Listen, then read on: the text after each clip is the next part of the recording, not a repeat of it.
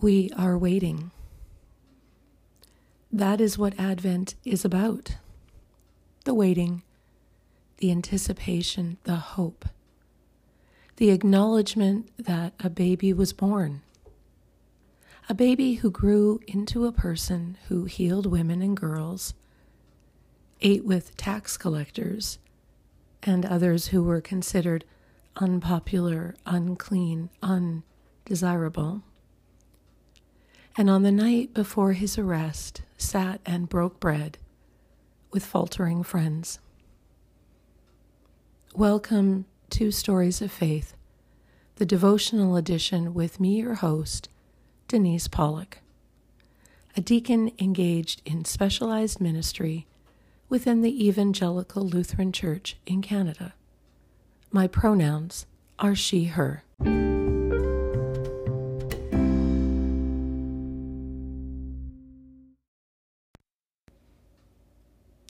Today's reading comes from the Gospel of Mark, one of the biographies of Jesus, chapter 13, verses 24 to 37.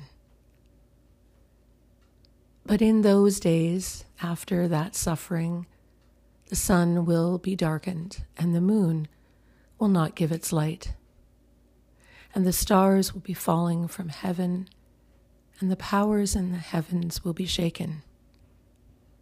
Then they will see the Son of Man coming in clouds with great power and glory. Then he will send out to the angels and gather his elect from the four winds, from the ends of the earth to the ends of heaven. From the fig tree learn its lesson. As soon as its branches become tender and put forth its leaves, you know that summer is near. So also, when you see these things taking place, you know that he is near, at the very gates. Truly, I tell you, this generation will not pass away until all these things have taken place. Heaven and earth will pass away, but my words will not pass away. But about that day or hour no one knows, neither the angels in heaven nor the Son, but only the Father. Beware, keep alert, for you do not know when the time will come. It is like a man going on a journey, when he leaves home and puts his slaves in charge, each with his work, and commands the doorkeeper to be on watch. Therefore, keep awake, for you do not know when the master of the house will come, in the evening, or at midnight, or at cockcrow, or at dawn, or else he may find you asleep when he comes suddenly. And what I say to you, I say to all, keep awake.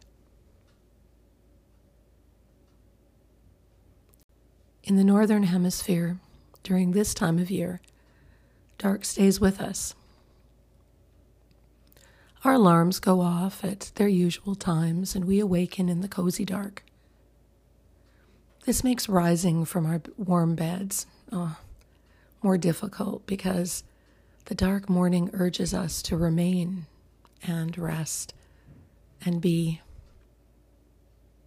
But rise we do, and we start our day. Then later, perhaps much later, the sun also rises at its appointed time, lighting up the sky and assuring us, reminding us that the warmth of summer will come again. Just not now. Now is the time of dark.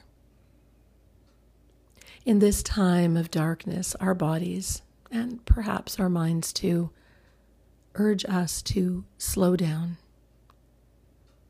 to reset our pace and embrace the quiet and the slowness of the dark. The calendar, however, has other ideas. The march toward Christmas has begun with Black Friday sales, Cyber Monday, and Giving Tuesday. We are encouraged to enter stores filled with bright artificial light or to gaze at blue-lit screens, adding items to our baskets. And after we have filled our days, eaten supper by the glow of electric lights, and filled our baskets to overflowing with things and thoughts and of what we have done and what we should have done, we come to the end of our day when we collapse back into our cozy warm beds in the dark. During this time of darkness, we are called, as people of faith, to prepare, to ready ourselves for Advent.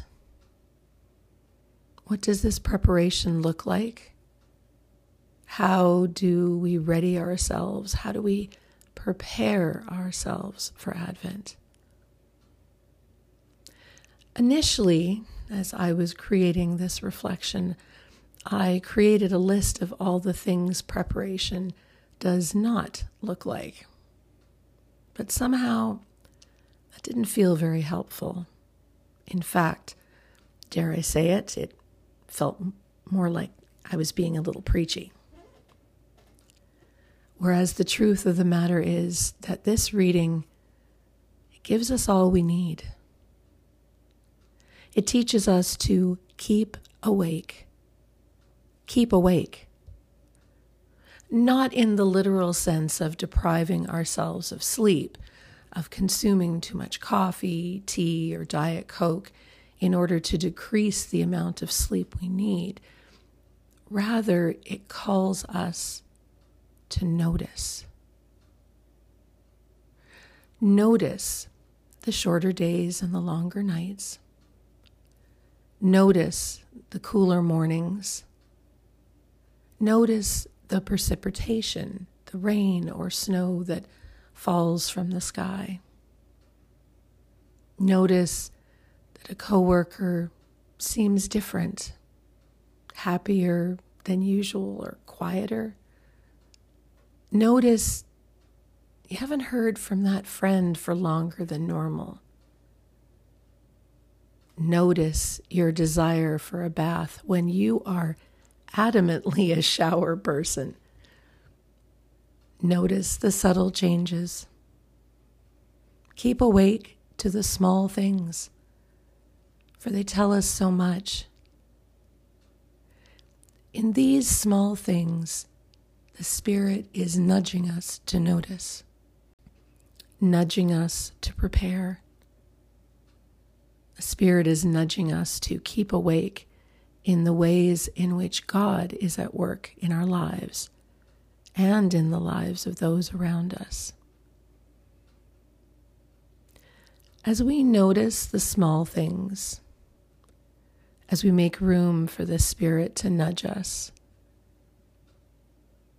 as we make space for God to be at work in our lives, as we engage in whatever is our holy call, to the paths we could not have walked before, to experiences unknown to us, to experiences and feelings we could not imagine.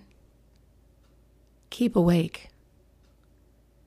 Be aware of, be open to the presence of God, the Mother, the Child, and the Holy Spirit. Amen. During this season of Advent, each week I will be sharing a reading from Mette Herrick Carlson's book, Speak It Plain, Words for Worship and Life Together. The blessing, the prayer that I share is called Advent. Let us pray. The sacred call, prepare, does not ask for lists or logistics. We do not keep awake only to ensure we are not forgotten at the rapture, nor is the stillness sedentary. So do not simply go looking for a candle scent to capture what it means to ponder, or a gift to prove your love, or a tree to announce joy to the world.